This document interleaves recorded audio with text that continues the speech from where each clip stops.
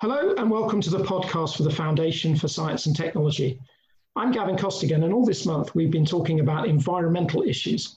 This week we're talking about COP26, the next global climate conference. With me to discuss that this week is Peter Betts, Associate Fellow at Chatham House, and for 10 years, Director of International Climate and Energy, 6 years of which he was lead negotiator for the EU in international climate talks, including at the Paris Climate Conference. Peter, welcome to the podcast. Thanks very much, Gavin. It's a great pleasure to be here. Can we start by setting COP26 in context? What is it supposed to achieve, and how does it build on previous climate change agreements? So COP26 is very different from, say, the big Paris COP in 2015. The big Paris COP was really about negotiating a text. It's the meeting which agreed the Paris Agreement. Alongside that Paris Agreement were country commitments, which are known as nationally determined contributions in the jargon. And these were significant. They were commitments from just about every major country in the world. But we all knew at the time that they weren't enough to put us on track for 2 degrees, let alone for 1.5 degrees. So Paris prescribed a 5-yearly cycle where every 5 years, countries would collectively aim to ratchet up the ambition of these nationally determined contributions.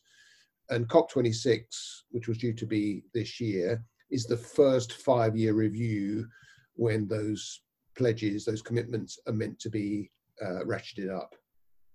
And obviously, even before coronavirus, there was clearly a massive challenge to get global agreement on these things. What are the main political groupings and the main political positions around the COP discussions? So the central challenge of this COP was always going to be, and still is, how do you raise ambition? Those nationally determined contributions are not negotiated as the Paris Agreement was negotiated. They're determined in capitals. Right. So if you take the Paris Agreement, the US and China announced their commitments more than a year before Paris in the beginning of November 2014. So the big task for the UK as COP president is, can it persuade the big players to ratchet up their ambition? Now, if you look at what would be implied by the commitments countries have already made, that they are significant, but they leave us very far short of what we need to achieve to be on track for climate goals. So to get from current commitments in 2030 to a point where we were on track for 1.5 degrees, we would have to halve global emissions from current levels. To be on track even for well below 2 degrees, we would have to reduce them by a quarter.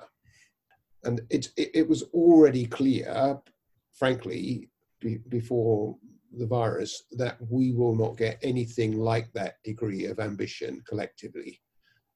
The question is, how much ambition can we get? China matters more than anybody else. China is by far the biggest emitter. So what China does is determinant in a way. My guess is the EU will raise its ambition this year. Of course, for now, the US is out of the game because Mr. Trump has stated his intent to withdraw from Paris. So if you can get China to make a significant step, I think that will generate momentum that might enable you to build pressure on other countries to make significant pledges. And I think, the key moment this year was going to be a summit that Merkel had called between the EU and China in Leipzig in September, where I think the EU hoped that they could reach agreement with China that they would collectively reduce their ambition. Having said all that, even on the most benign scenario, on my back of envelope calculations, the very maximum, the very top of what is realistic but ambitious would be that we might do an additional 6 gigatons of effort. And that's in a context where to be on track for 1.5, we need 30 gigatons. And to be on track for 2 degrees, we need another 15. So even the very best scenario wouldn't get us close to be on track for climate goals. Well, that's a very depressing, although helpfully sets us very much in context. Now the world's gone into lockdown because of coronavirus. COP26, as we know, has been postponed until 2021. How, if at all, has coronavirus affected countries' thinking and their preparations for COP26? The obvious thing to say is that in most countries in the world, coronavirus has pushed almost every other issue off the political radar. So most countries are focusing, nearly 100% on the virus, and so the COP has been deferred for sort of public health reasons, but actually it's a good thing because the countries are not focused on it. A lot of the energy of the climate community is starting to be focused on the process whereby countries come out of the virus. So countries have spent a lot of money on health systems, on propping up incomes and companies and so on.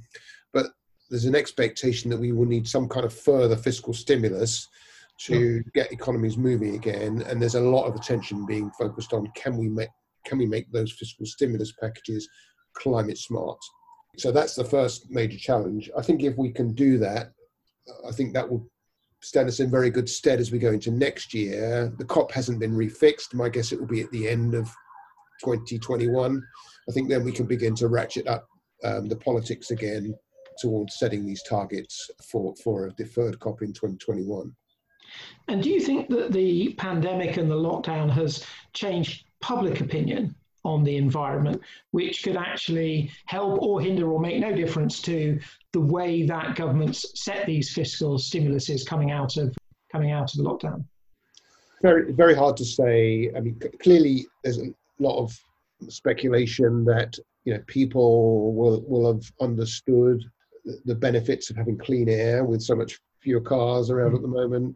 Speculation that, and I think there's some substance in this, that we'll see some behavioural changes. That you can do a lot of meetings by Zoom, for example, a bit less travel. So I do think there'll be some impact there. On the other hand, there've been some fairly adverse geopolitical tendencies, rising tensions between the US and China, and actually to some degree between Europe and China. I think coronavirus has rather fed that dynamic. Yeah. So it's hard to say. I hope that as a world, the lesson we will draw from this is that actually it's right to spend a bit of time preparing for risks, particularly risks like climate change, which are coming. Yeah, no, for sure. And I guess overall the question then, has the pandemic happening made it easier or harder to get some kind of agreement at COP26, or does it really eventually make no difference except a year's delay? I think it has changed the context significantly. It's hard to say in what direction. So apart from the sort of shift in public perceptions and public priorities, the other big change that's happened as a result of the virus is the COP having been put back means it's now beyond the US presidential election. Yes. So we now have two scenarios.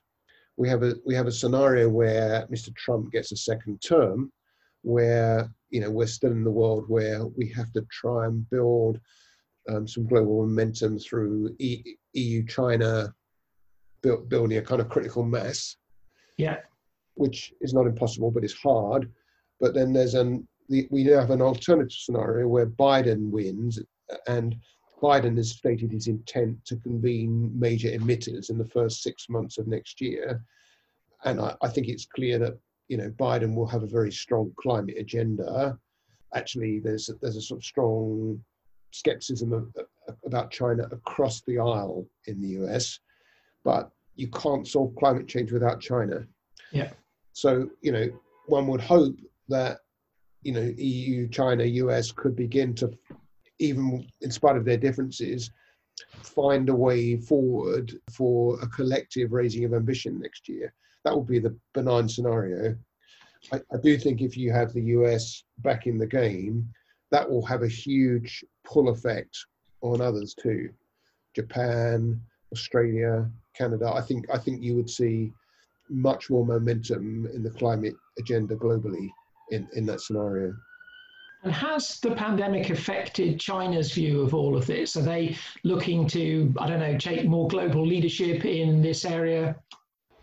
So revealed preference is that China tends to be reluctant to take visible leadership on global issues. There's been a lot of hope that China would do so, particularly in Europe. We've just had Premier Li Keqiang announced the Chinese fiscal stimulus package a couple of days ago, rather modest in scale. And if anything, environmental signals rather weak compared to what we might have wanted. A lot of emphasis on jobs, growth. I don't think you mentioned climate or low carbon once. And at the same time, where Europe had been looking to sort of forge almost a new alliance to commit to working on supporting multilateralism together, China has doubled down on its pressure on Hong Kong in this period. So I think it's unrealistic to think that China is going to be, very forward-leaning on climate. But I do think there are arguments that resonate with China, and we should continue to deploy those arguments and work with China to try and encourage them in the right direction. And just to be clear, you've set out the position of China, the EU, and the US, who are either in or out of this process. Those are presumably the three big players, and other people, to an extent, take their lead from some of those, or are there other groupings that are significant in these discussions?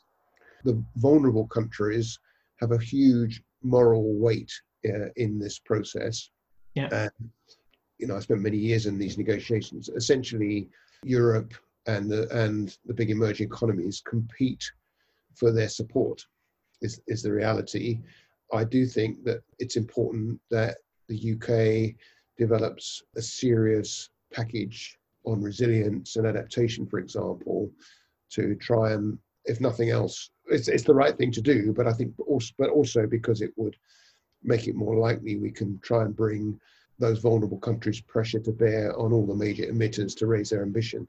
Yeah. Of course, China has great weight in these countries because they're the biggest investor in many of these places. You talked about the UK there, and obviously at COP26, the UK has two roles. It obviously has to negotiate on behalf of its own national interests, but it also has to chair the event. What are the key challenges to chairing this kind of event and seeking a successful outcome? Well, you certainly need to be trusted by all and be seen to be neutral. But I think in this COP, given it's about raising ambition, there is a particular emphasis on demonstrating visible leadership.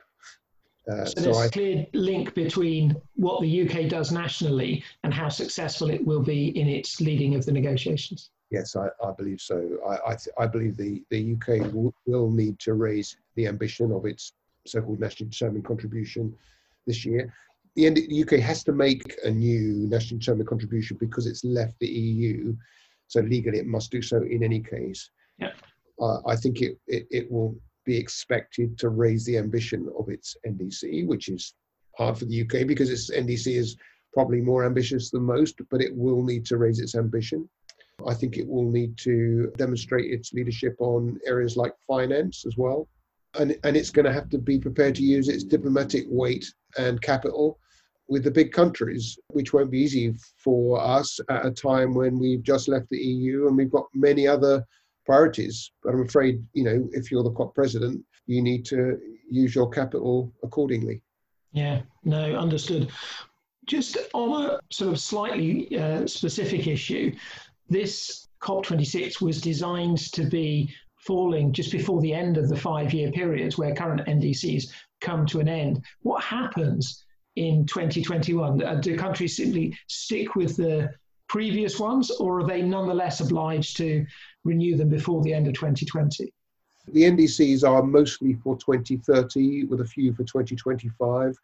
Right. So it's not like there is a kind of vacuum or a gap.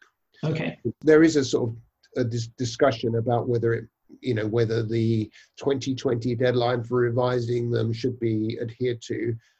I see that as a formalistic secondary issue. For me, the key thing is the is the political moment, and the political moment has clearly shifted into next year. So we need that moment next year when we put pressure on countries to raise their 2030 ambition. Okay. And just to finish, and you covered this a little bit earlier, but what do you think is the most realistic outcome for COP26? As I said before, I think that we won't get all of, we won't get NDC increases that will already in 2021 put us on track for 2 degrees or 1.5. But I think we can get, in a good scenario, a big, chunk of the way towards it. Alongside that, I think I know the UK is working up a very powerful kind of real economy package. Mm-hmm. Issues like the areas that Mark Carney has been leading on in mainstreaming climate risk into investment decision making, putting together coalitions to commit to phasing out internal combustion engines and bringing in electric cars, coalitions to work together on building resilience into new infrastructure planning and so on. So I think that the combination of those NDC increases and those real economy announcements, if we can put something together that's crunchy enough that basically reinforces the signal that is already there to major economic players that climate change is inevitable, and basically we further promote this constant ratcheting of ambition, both in the real economy and in country pledges, I think that would be a good outcome. Essentially, the major players in the public and private sector look at the Glasgow outcome and they say, governments are really serious, this is going to happen, I need to continue to invest on the basis that we're going to have a low carbon economy, not a high carbon one. Well, let's hope that we do get to that point. But Peter Betts, thank you very much. Thanks very much, Kevin. You're listening to the podcast from the Foundation for Science and Technology. You can find us on soundcloud.com, on iTunes, Spotify, Stitcher Radio, or wherever you found this podcast. All episodes of the podcast and all details about the work of the Foundation are available on our website at www.foundation.org.uk.